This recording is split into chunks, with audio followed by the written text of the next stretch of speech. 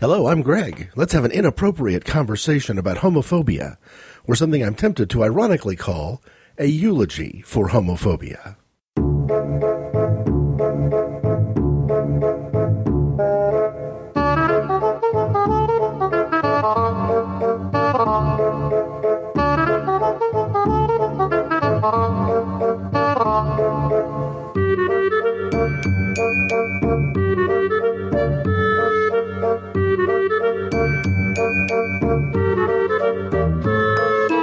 You can hear Inappropriate Conversations on Stitcher Smart Radio.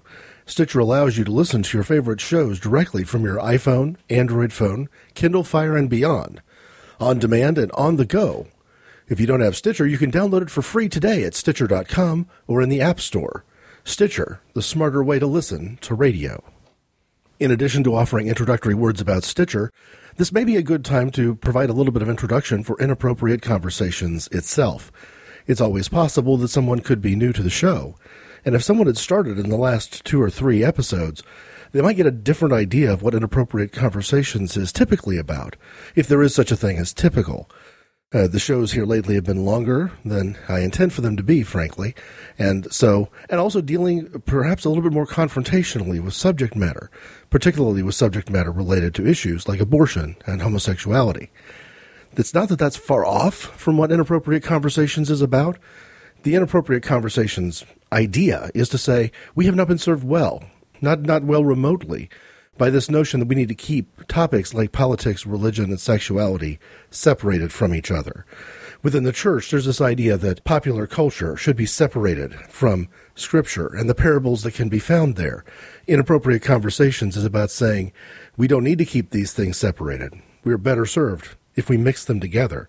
And maybe, just maybe, parables that will drive us forward in our society today to the right answers, to the right way to understand the mind and the heart of God, or Jesus Christ for that example, are being told in our popular culture.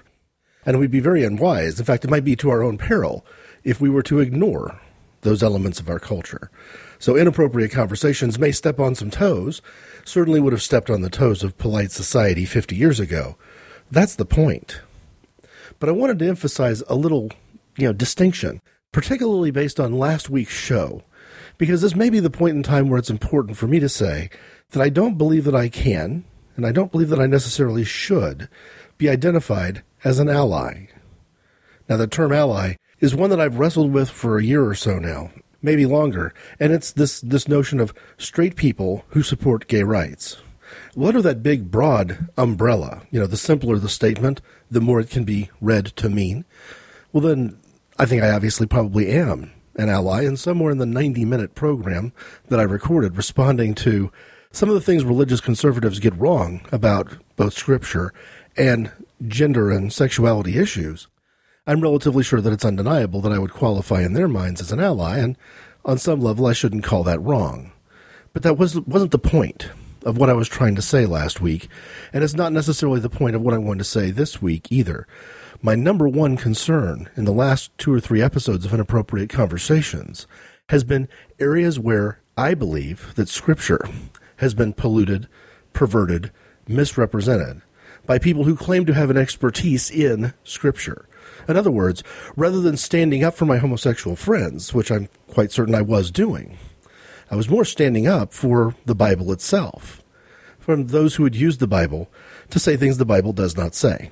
Again, in the issue of abortion, when you come along in 1995 and rewrite certain passages of the Bible, which you have proclaimed to be the inerrant Word of God, and incapable of error, and unchangeable, and unchanging, and eternal, well, what are you rewriting it for? What are you putting words in Moses' mouth for? It's wrong on so many levels, but it's especially wrong when you layer into it the hypocrisy of the people who are doing it, claiming that it's the very Word of God, and that God might in fact strike them dead for putting words in his mouth. And of course, last week, dealing with questions of gender and sexual identity and sexual orientation, for somebody to dredge up a couple of verses dealing with adultery and divorce and presume that that means that this is what Jesus has spoken on the issue of homosexuality, when the truth is Jesus either has not spoken emphatically on the issue, or what little he said and did during his lifetime spoke the opposite message. And if you want to get into the scriptural details of that and kind of dredge through the theology, well, I recorded a 90-minute episode last week. Feel free. The only reference I intend to make this week to Jesus Christ on this question of putting homophobia to rest, this notion of a eulogy, and I'll get into why that's ironic terminology in just a moment, would be a passage in the Sermon on the Mount where Jesus uses a strange term, not used anywhere else in the Bible, to say that anyone who calls his brother Rakah is doomed to the fires of hell. We don't really know, biblically, what that word means. Again, there's no contextualization anywhere in the Bible. But there have been recent discoveries of ancient texts using the term, texts that you might describe as more entertainment or fiction or even pulp fiction, which lead you to believe that the term itself is roughly analogous, or as close as we can get to analogous, to calling somebody a faggot. So again, Jesus not really speaking emphatically on the question of sexual orientation anywhere in his ministry, despite what the tortured ramblings of certain televangelists may want you to believe. But he did say that anybody who uses references to homosexuality as a way of condemning people or as a slur, the equivalent of an ethnic or racial slur, are in big, big trouble with him.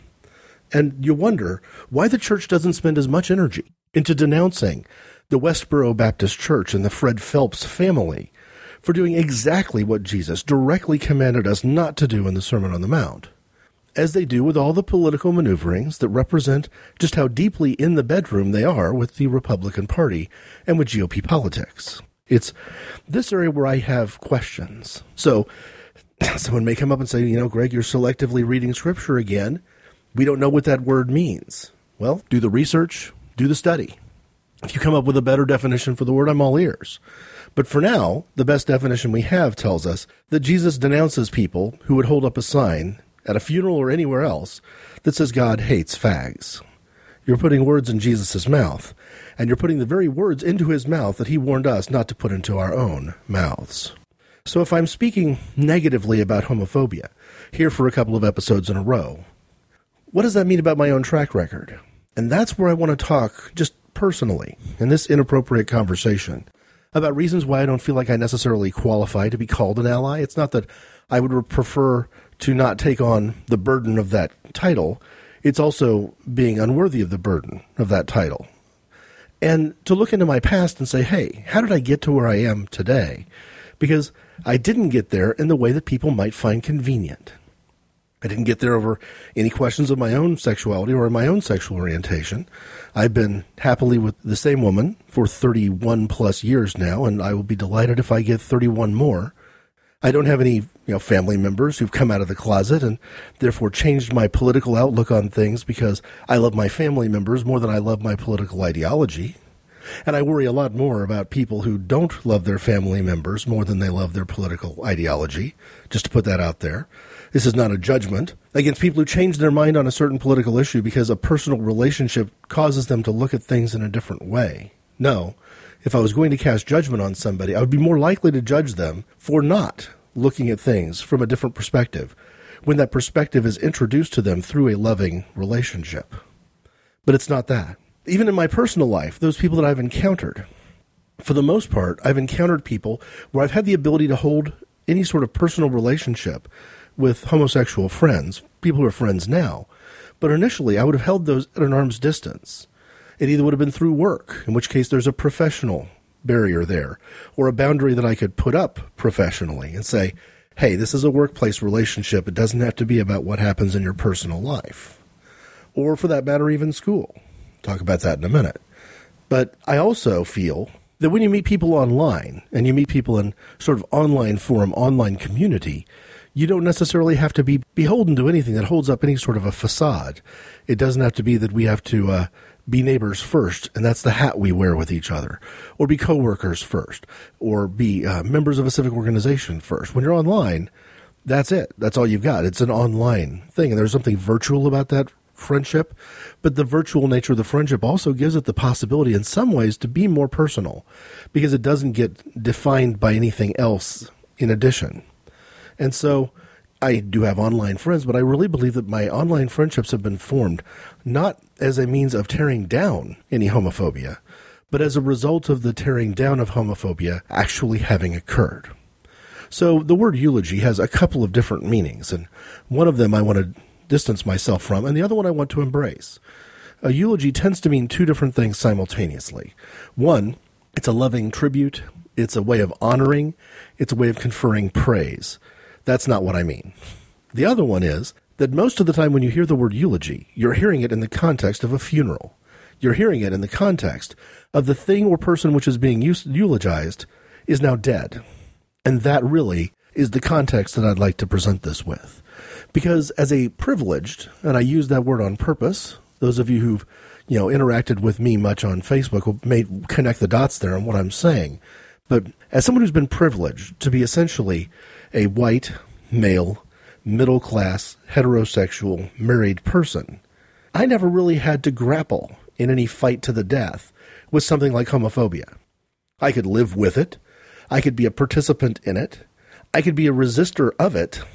But at no point was there going to have to be any necessary a result. I could walk in and out of situations where homophobia was involved because I had been protected and insulated by the privilege of who I am. Being a white male Protestant Christian who's married, these things mean that I don't have to answer to the question either of homophobia itself or what homophobia is a reaction to, what it's a fear of. But again, I don't want anything I've said last week or this week to make an impression that I somehow have come through this in any sort of saintly fashion. My hands are not clean. My ledger is not pure. I perhaps, in some ways, have some things to answer for. And as I walk through it, I want to try to share, again, very briefly, nowhere near at the same length that I've dealt with the scriptural questions that were raised in previous weeks. But I want to deal with some of the things that kind of brought me to the place I am, both in terms of questions that I have that maybe have still not been answered, and also in terms of decisions that I either made or didn't make that I might do differently today. And the difference between how I reacted then and how I react now is homophobia. So I guess I'm dealing in some ways with my own homophobia. And the best answer I can come up with to start off would be my musical history. If you look at the different drummers over the course of all the inappropriate conversations that have been recorded and released so far, I think the dominant strain is music. Popular music, but not exclusively pop. But music is a huge influencer on me. I'm the kind of person who memorizes lyrics. I'm the kind of person who will drop an album because I don't like the lyrics, or pick up an album where the music is pedestrian at best because I do like the lyrics. So it isn't just the musicianship. It's sort of the poetry that's behind that musicianship, or in many cases, right out in front of it. And the first albums that I ever bought were the Alan Parsons Project, Tales of Mystery and Imagination by Edgar Allan Poe. Clearly a good recording for somebody to pick up if you like popular music, especially electronic rock music, and you care a lot about words and lyrics, because each one of the songs was inspired by a poem or short story by Edgar Allan Poe. Around the same time, though, I picked up Queen, A Night at the Opera. And the original album that I bought back then, I think probably 1976, I still have the vinyl downstairs. I have since, of course, bought a CD copy, and I've also downloaded MP3s. But that original piece of vinyl is still with me. I cannot say the same thing for Elton John. One of the earliest albums that I remember buying was Elton John's Greatest Hits, the original Elton John's Greatest Hits, at a time before Volume 2 or 3 ever came out, and way before the concept of a box set even occurred to me. And I bought it, I think, primarily because some friends of mine down the road had it and liked it, and I'd heard not just the Greatest Hits album, but also some of the full-length albums, frankly even 8-track tapes, that had been released up until that point. Border Song was probably my favorite of the Elton John songs on the Greatest Hits collection, but it wasn't the only one. When I mentioned homophobia, maybe the first overt act of homophobia I've ever performed was this. At a time when I first realized what Elton John's sexual orientation was, or more specifically, the differences between him and me and my parents and other influential members of my life, I traded the album in to a used record store, divested myself of Elton John's music, and went with something different instead. I'm not sure what the exact trade was. It might have been out with Elton John and in with ZZ Top or something like that, but there was a clear trade involved. And there was no other good reason for that. If I'd been interrogated at that point in time, riding my bicycle up the street with the album in tow to trade in, I would have said that I liked the music. I might have not said that. I might have said that I had reasons why I didn't like the music, but the honest answer would be, I like the music. I like the songs. Border Song, still one of my favorite Elton John songs. A song, ironically, that has an element of prejudice in it. But I was getting rid of it nevertheless because it just didn't seem like it was right for me. I was part of a culture, a Christian culture at the time, where there were choices that needed to be made. And this was a point in time where I was responding to that call by making that choice.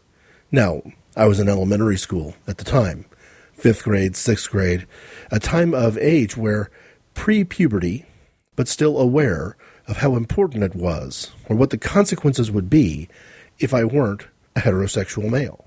So anything that you would listen to, or anything that you would wear as clothing that would call that into question was probably going to be a big deal, probably going to be very risky. And if I wasn't clear about that before I got into the 7th grade in junior high school, I certainly got an object lesson about that in 7th grade in junior high school, because one of the guys that was in my grade, he came from a different elementary school. This was one of those points in time where 3 or 4 elementary schools all graduate through 6th grade, and the new group of 7th graders combines those classes together. It makes you a little bit vulnerable, because you stop being the top dog in your elementary school, at least in terms of your age and your grade, and you start being the youngest, least experienced, least familiar with the territory person in a new junior high school, where your allies are limited as well, because you have allies from one school, but you don't know any of the other kids in your same grade. One of my new 7th grade classmates was in my homeroom, meaning the very first class of the day. So the first time that I met anybody from a different elementary school than my own included kids from this class, and one of them began, partway through the first month or so of junior high school, carrying a purse to school with him. I don't know whether this was a brave choice. I don't know whether he was expressing his identity. I don't know whether this is something that came to him through his family. But I do know this. Other people attacked him verbally for this, and I didn't stand up for him even once. Now, you could say, well, you weren't part of the group that was attacking him.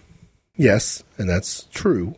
It's also true that had I chosen to draw a line in the sand and stand up for him, that would have had grave consequences for me as well. But I didn't do that. And the reason would have been fear.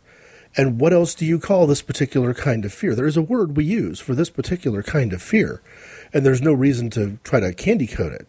The word is homophobia. In this same span, between, say, 6th and 7th grade, I had a friend at church. We'll call her Kay. Not her name, but we'll call her Kay, who had begun dating. I may have gone on one very casual, take a girl to a party date in the 6th grade. And it would be a while in the 7th grade before I got into the swing of things there, too. I wasn't an active, dating kind of person at that age. Youngest boy in my graduating class from elementary school. So I was a little bit perhaps behind developmentally as far as that goes, or really on target for my age. But Kay was involved in dating, and in 6th, and particularly in 7th grade, going out with the same guy. And their relationship was fairly intense. They were going steady, which at my age would have been a fairly big deal. To me, if I came home and announced to both my parents that I was going steady with the girl that I liked at the time, that would have been a major conversation. My siblings would have been sent to their rooms or sent to bed early so that my parents and I could sit around the kitchen table and have a lengthy conversation about what that meant and why it was a big deal and whether I should or shouldn't. It was important. So Kay had an intensity to her relationship that when he broke up with her later, just about devastated her. I don't know whether her parents put her on suicide watch or not, but they probably did the informal equivalent. She was, to say the least, despondent. And one of the things I find very confusing over the issues of sexual identity, sexual orientation, not having that personal experience that I think really drives a lot of these inappropriate conversations. It's nothing if not me as a personal storyteller, connecting sometimes news of the day, sometimes current events, but often bigger, broader topics to my own personal experience. Well, the closest I get to personal experience here is that Kay is now, in my understanding, an out-of-the-closet lesbian, or at the very least a bisexual who's chosen a lesbian lifestyle. I have a very difficult time connecting that idea with the girl that I knew in 6th and 7th grade, who was devastated when her boyfriend broke up with her. Now, I don't believe that her boyfriend broke up with her over any sexual-related issue. I think this is just pretty common. Kids of that age trying on different identities, trying on different people, as a matter of fact. But if you'd asked me in high school what my thoughts were, I probably would have sided a lot more toward the line that I actively criticized in the most recent episode. I would have had a lot of sympathy for the perspective shared by certain evangelical Christian leaders that, to some degree, there does appear to be anecdotal evidence that some choices are being made and that some choices are involved. It is not at all hard to find homosexual people who have had heterosexual relationships in their past, and even those who do not consider themselves to be bisexual in the least. But I think it's important to go back to the idea of privilege and understand what it means to be somebody who is in a majority. In fact, in our culture, in a dominant majority.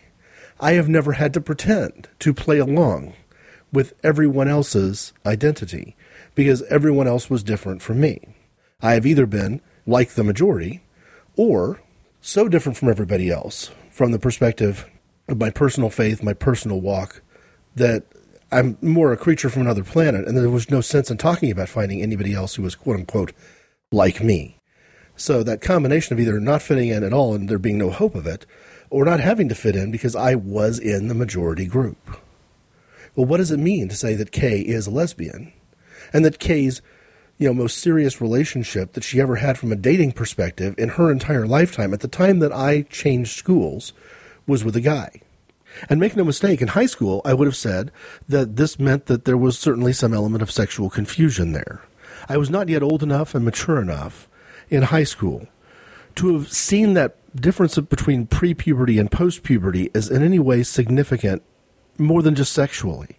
To me, at that time, puberty would have simply been a list of things you could point to, primary and secondary sexual characteristics, physical things. And I wouldn't have connected the emotional changes that can come when you come to grasp with, quote-unquote, who you really are. That answer to the question, who am I? Well, Kay had no more answered that question in 6th grade than she had answered the question of what size would her breasts be, or how tall was she going to be. She had not developed yet in that respect. But that confusion between knowing her as somebody who was dating a guy and really serious about him, really into him, and later finding out that she wasn't interested in men sexually at all, I don't know any other way to describe that other than to refer to it as a source of homophobia, or at least an example of confusion that could easily, if put on the boil, could grow into that. So I look at these certain experiences in my life and say, here are areas where I was not supportive of people in the way that I would be if I was to call myself any sort of ally. I remember going to a party early in high school, late enough that now I'm post-puberty. I'm dating in every sense of the word.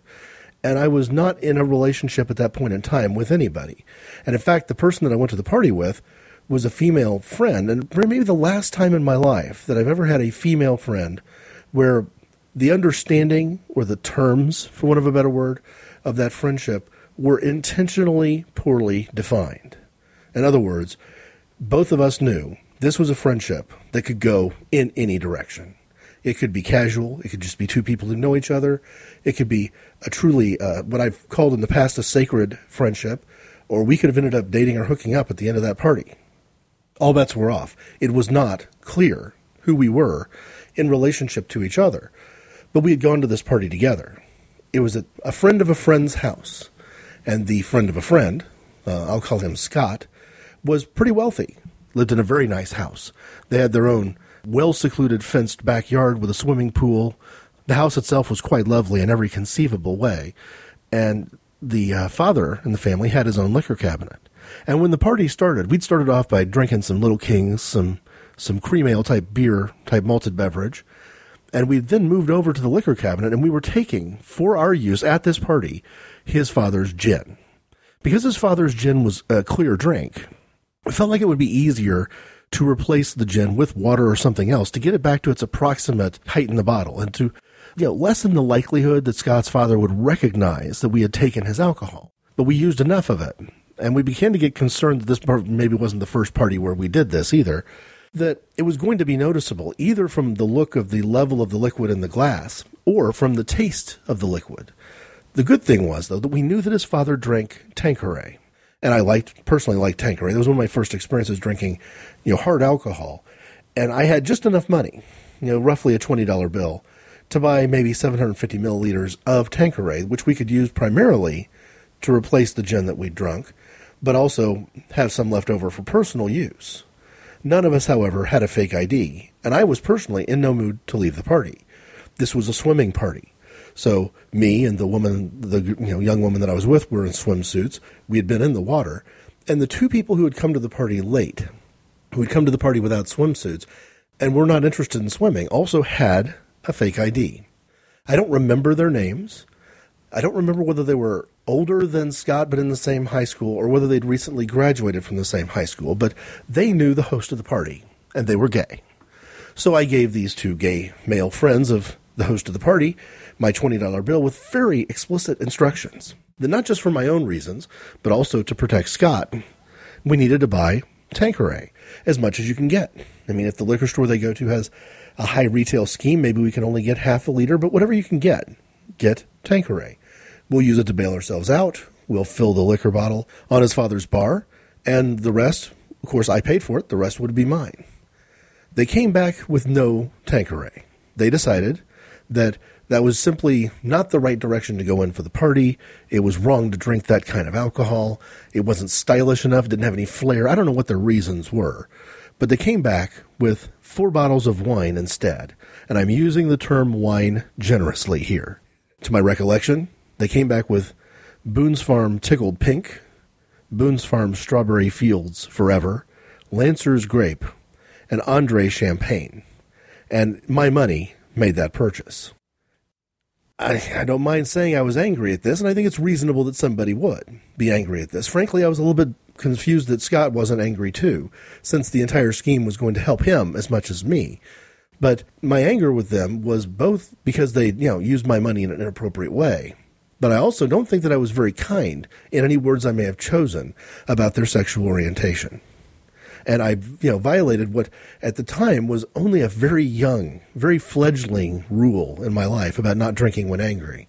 I was angry and I was drinking. And my decision was that the only way I could get back at these guys for betraying all of us in this way was to drink as much of that wine as possible. So after the beer, after the gin, after swimming, I drank very large quantities of all 4 of those wines. The results I'm imagining are not hard to predict. It involves throwing up. It involves throwing up while in the swimming pool, and luckily not inside the pool itself. That's a real, party crasher as well. Lots of people stopped being outside at that point. I got hosed down. The sidewalk got hosed down.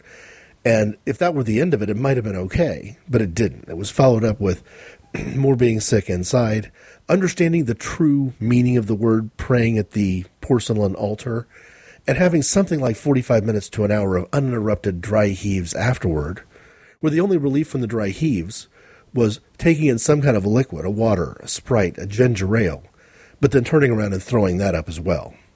It was such a massive train wreck, fueled in no doubt whatsoever by anger and homophobia, that I had to be driven home. So my closest friend and the girl that I was with, that we all came together as a group of 3, in fact, drove me to my house and quite literally poured me into my bed. This is the story. I will never have a story of drinking foolishness and alcoholic beverage mistakes as big as this one. To me, this is the worst I've ever been. And the difference with this story, and maybe being at somebody's bachelor party or being at a fraternity, sorority kind of an event, and going along with the crowd, the difference was it was fueled by anger, and the nature of that anger was homophobia.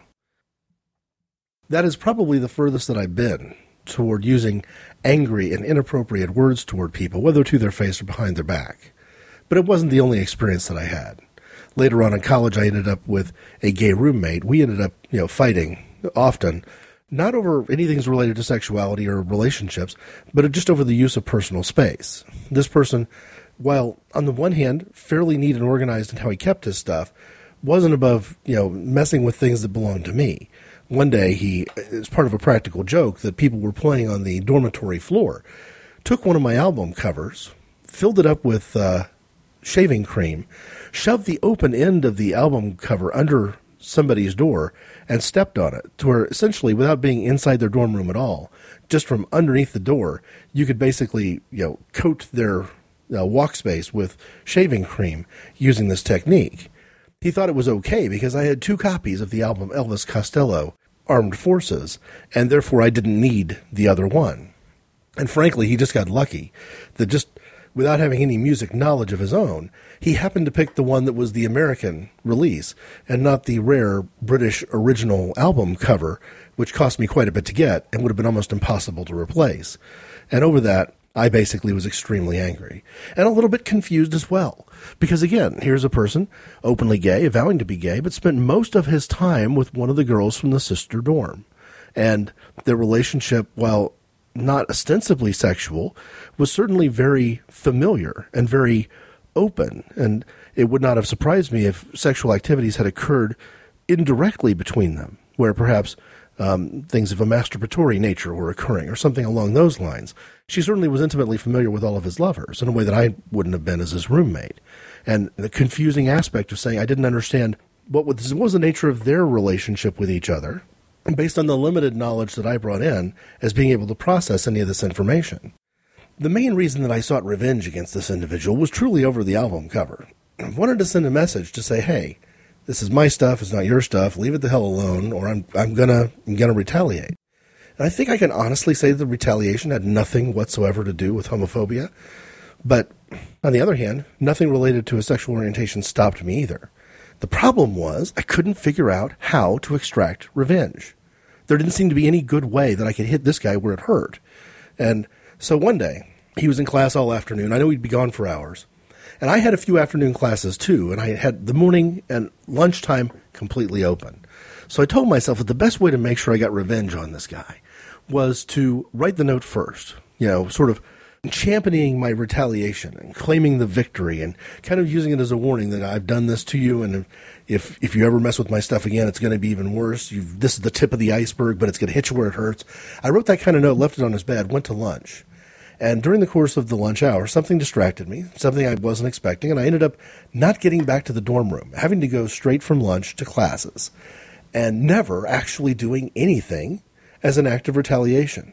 So in other words, I wrote the note, but I didn't follow through on anything that the note promised I'd done, which was vague anyway because I hadn't figured out what I was going to do in the first place. When I got back shortly before dinner that night, my roommate had clearly freaked completely out. He had, during the intervening hours when I was gone, washed every single piece of clothing in his closet. He had done the sheets. He had moved every piece of furniture. He had swept, mopped, dusted, and waxed the entire place.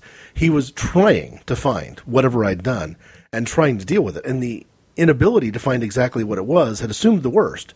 Had gone out and bought new shampoo, new soap, new toothpaste, new brush, new comb, because he was certain that something, somewhere, was going to get him, and it was going to be ugly. It was going to be an act of unparalleled vengeance, just as I'd promised that it was.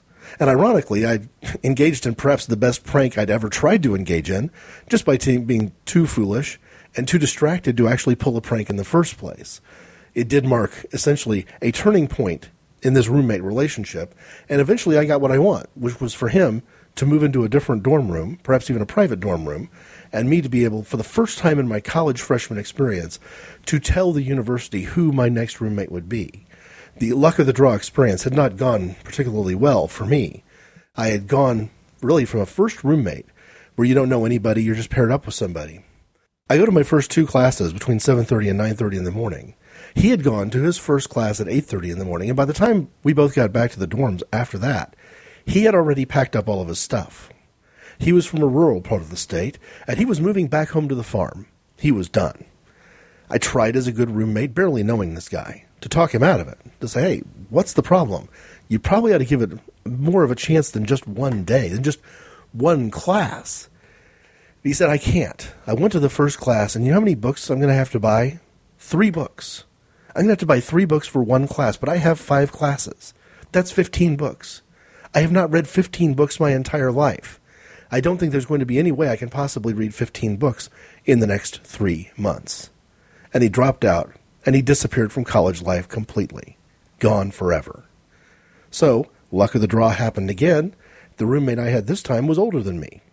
He was old enough to be a graduate student, but he wasn't a graduate student. He was still completing his undergraduate degree, having transferred at some point from at least one college in the state of Indiana.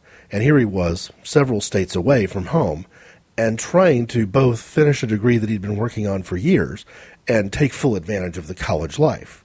So this was the first time I'd ever experienced if there's a tie hanging on the door, don't come in. My roommate is getting busy. He's getting lucky with somebody he picked up in the dorms. The problem that I had with this guy was the tie was always on the door, but he was never getting very lucky.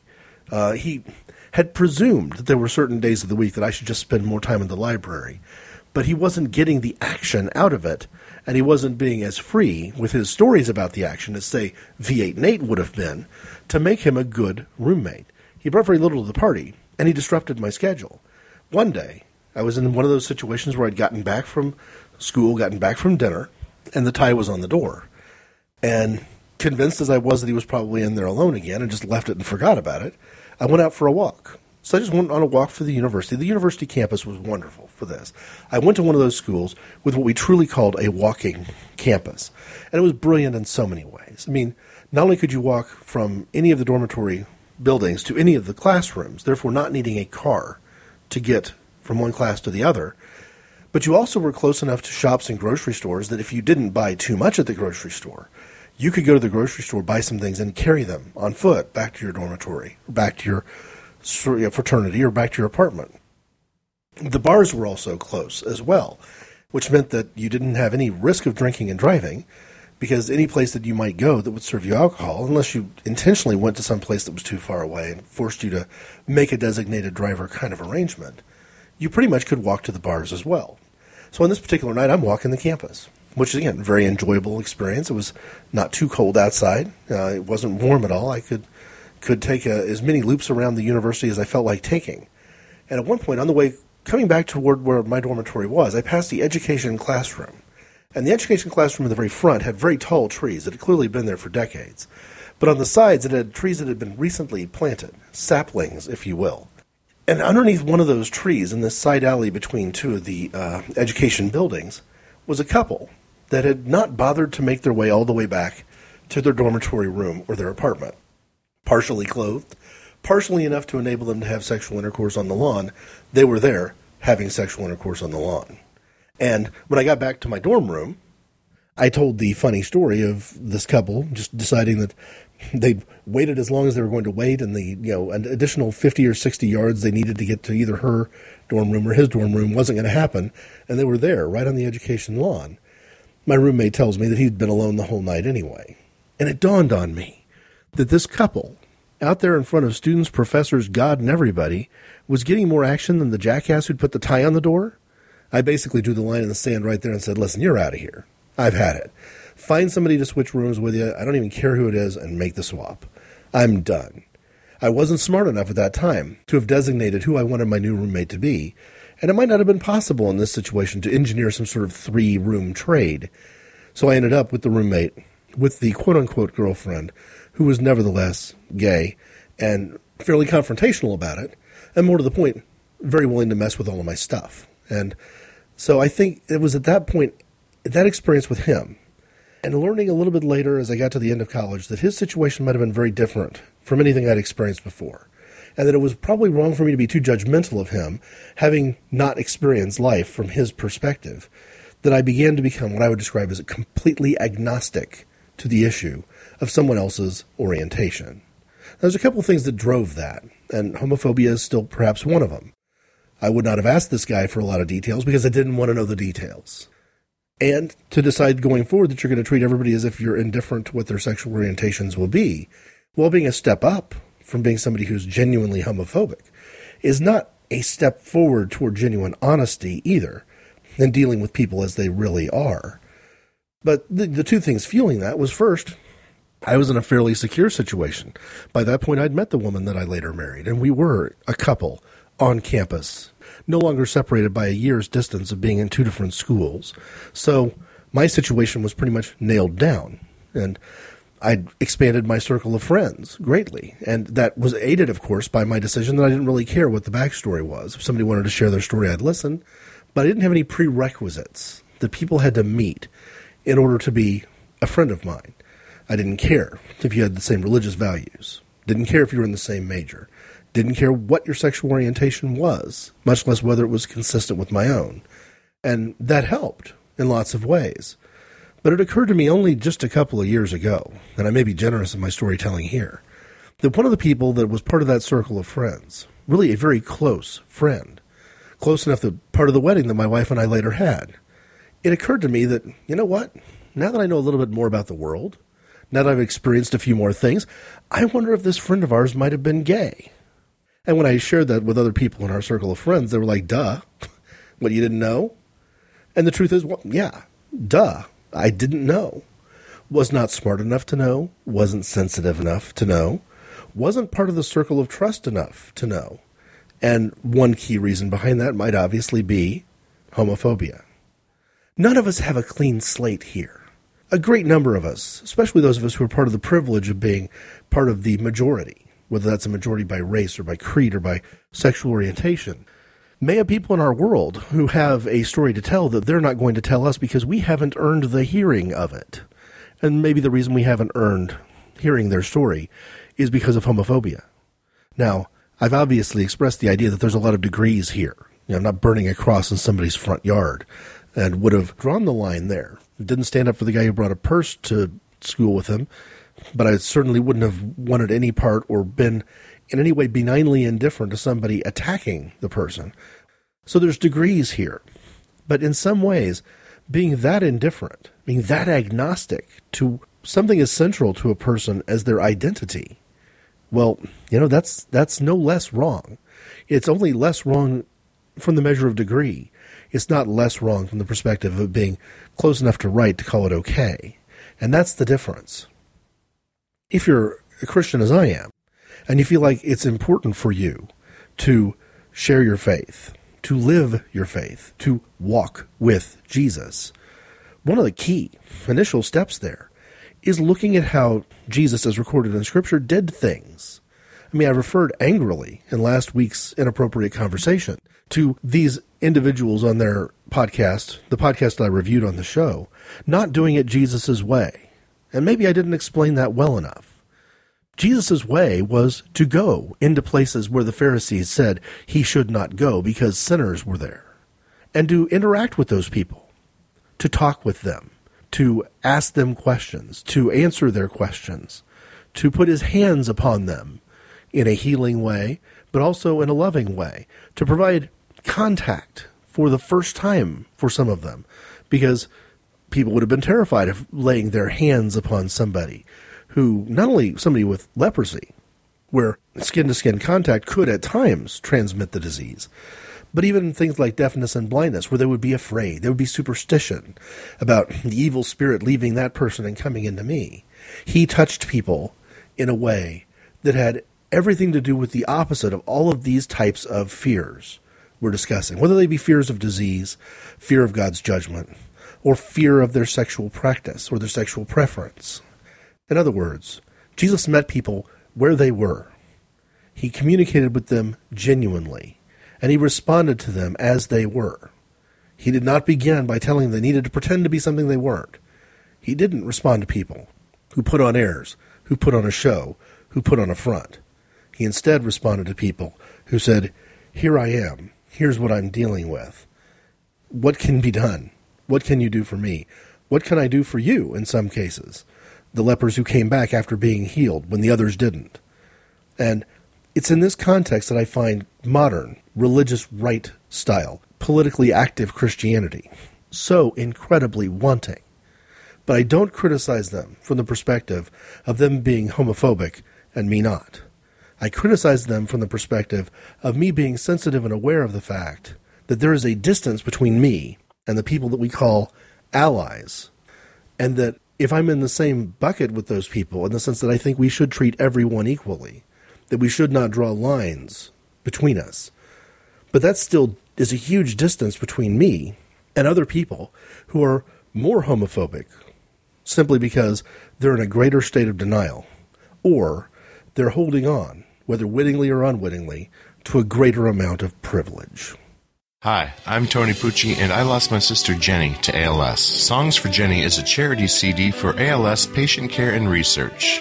Otherwise known as Lou Gehrig's disease, ALS is a disease without a cure. The Songs for Jenny CD features my music along with guest vocalists from around the world. All proceeds from the sale of the Songs for Jenny CD will be donated to the ALS Association of America, Minnesota chapter. To find out more and to purchase the CD, please visit www.songsforjenny.com.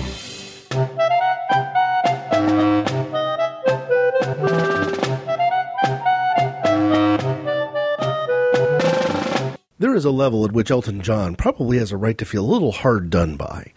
That I at one point owned a copy on vinyl of Elton John's greatest hits and traded it in. And then later on went back to buy it again when I kind of came to my senses and realized that my relationship with the music and my relationship with the musician were two different things. And that even if somebody were to make a compelling case that Elton John was a bad person, because of things he may or may not do in his personal life, that didn't change the message of songs like Goodbye Yellow Brick Road or Border Song, and that something about that message was going to transcend anything about the artist's behavior, so to speak, or even the artist's identity. But Elton John probably has a right to say, hey, you know, your first album you ever bought was Queen. You would have had the same issues with Freddie Mercury. Why are you trading in my music and you holding on to that Queen album?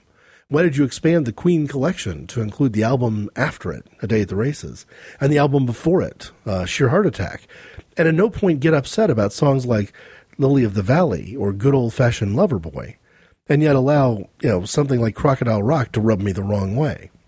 I don't have an explanation for that, except to say that perhaps on some level, it's a perfect indicator of why Freddie Mercury is a different drummer. I don't think I know of any band who's released 3 albums back-to-back that I hold in the same esteem or higher than Sheer Heart Attack, A Night at the Opera, and A Day at the Races. And a lot of the reason that Queen is the great band that they are, and they produced the brilliant music they did, is the front man of the group, Freddie Mercury. Now, I'm willing to acknowledge that Brian May is as talented a guitarist as you're going to find in rock music, and that Mercury couldn't have accomplished what he did without May and Taylor and Deacon playing their instruments as well as they did. But I'm going to single out Freddie Mercury, particularly on this topic of being aware of homophobia, but having an inconsistent history, because the same response that led me to ditch my Elton John album didn't lead me to get rid of the Queen album. Now, let's be honest. You open up a copy of A Night at the Opera or A Day at the Races and just look at the artwork. Back then when there were vinyl albums that folded out, there's no mistaking that there's something quite different, and flamboyant is perhaps the best word for it, about Freddie Mercury. Freddie Mercury, while at times in his life being in relationships with both women and men, describing himself as bisexual, nevertheless would have triggered the same sort of response that the religious right would have had about Elton John or other people, where if sexual orientation is a reason to stop listening to music, how in the world did Queen survive the cut? I was listening to Queen before I was listening to Led Zeppelin or Black Sabbath. So it wasn't as if I didn't have the ability to trade them for other bands that I would later discover. I just didn't. And I'm quite certain that there is no single performer, at least by picture alone, by image alone, that my parents would have been more uncomfortable with in my album collection than Freddie Mercury. So is it just Mercury's talent overcoming any sort of residual homophobia I may have been feeling? I don't know. That's a possibility. Or maybe it's a possibility that maybe Mercury was simply a precursor to the attitude that I would take later, that if the talent is there, I don't really care about the rest. And that may be a good enough way of looking at it. Mercury was born shortly after World War II on the island of Zanzibar, off the coast of Africa, part of a Persian family that later immigrated to Great Britain during a time of persecution and political unrest. In his early life, Freddie Mercury spent a lot of years in India, playing piano on a regular basis, taking a great deal of lessons, and developing the kind of musical talent that would later serve him well in college education. He became aware of rock and roll, and in part, the band Smile, through the musicians Brian May and John Taylor, who would later become part of Queen. And from that relationship, when they formed the band, they put together a group that called what I would think obvious references to groups like Led Zeppelin and Jimi Hendrix. Mercury was a fan of Jimi Hendrix, and in some ways brought the same kind of flamboyant showmanship to his work that Hendrix did. to some degree with the piano, but more through his singing. A performance of Queen in concert has been described by those who've seen it, I'm not among them, as theatrical. And the few times I've seen footage on television, either of Queen tours or perhaps the Queen performance on Live Aid, theatrical is a very good word for it. I've already mentioned the 3 Queen albums that I hold in the highest esteem. I never actually bought a copy of News of the World, which would have been the next album, or Jazz, and the main reason was that I felt that the quality was not the same, or perhaps on some level enough of a musical change had occurred that I wasn't necessarily in a hurry to get the albums, and the singles from those albums were played on radio with such regularity that you didn't really need to own the album to hear the songs. That is not how I would describe A Day at the Races. With perhaps the sole exception of the song Somebody to Love, you weren't hearing any of those songs on the radio. It didn't get anywhere near the press that A Night at the Opera did, or even Sheer Heart Attack. So that radio play helped me resist the need of having a copy of News of the World in my collection. The Wikipedia article makes the interesting observation that if you look at Queen's Greatest Hits album, 10 of the 17 songs were written by Mercury. Bohemian Rhapsody, 7 Seas of Rye, Killer Queen, Somebody to Love, Good Old Fashioned Lover Boy, We Are the Champions, Bicycle Race, Don't Stop Me Now, Crazy Little Thing Called Love, Play the Game. In some ways, some of these songs are even more poignant now that Mercury is gone. There hasn't been a performer, and I don't believe that there will be a performer, who comes along to capture the niche created in rock music by Freddie Mercury. No one's been able to take his place, even though some have toured with the remaining members of the band and done revival work. There just isn't anybody with the range in terms of the musical voice and the musical skill, the showmanship, and simply just being just a unique person.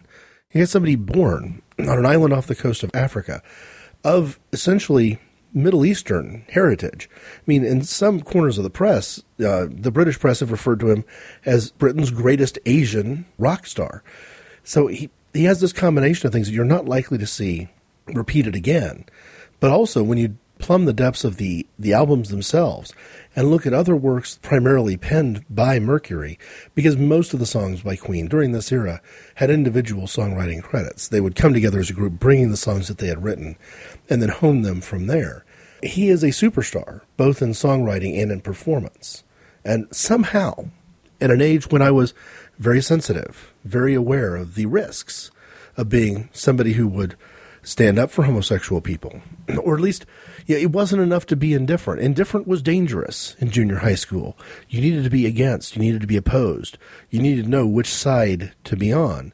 And more often than not, I tried to be on the quote-unquote right side, which in retrospect is the wrong side today, I would say. Somehow Freddie Mercury survived in my album collection and in my fandom. Now, I didn't have a poster on the wall. I had posters from Led Zeppelin, Black Sabbath, Yes, nothing from Queen. And again, that may be a fair indication of how was I able to draw the line. I think I was able to draw the line on just being indifferent. And at that age, at that stage of my life, indifference to homosexuality was the best I could do. I'm hopeful that in some of the inappropriate conversations I've recorded, I've done a good enough job of communicating that the time for that indifference is over.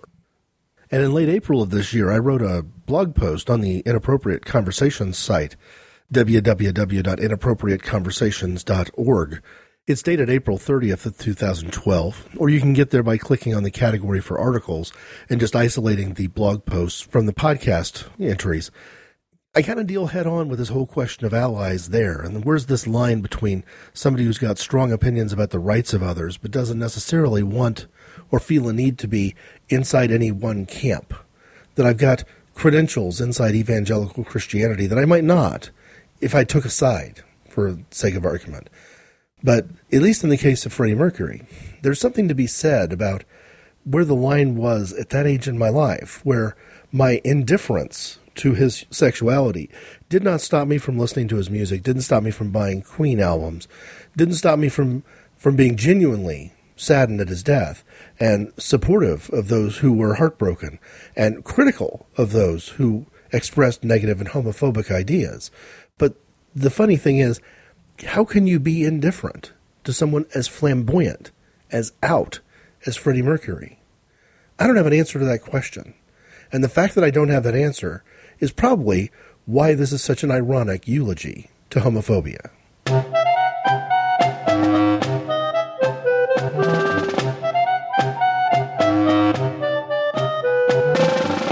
Masters of None. Hey, it's Jay from Masters of None, inviting you to check us out. We're the comedy podcast that doesn't suck, except for art. And Mike. And Art. Totally.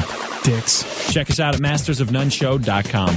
If you'd like to put some dialogue into this conversation yourself, I can be reached at ic_greg@hotmail.com. And show notes are enabled at www.inappropriateconversations.org. Thanks for listening.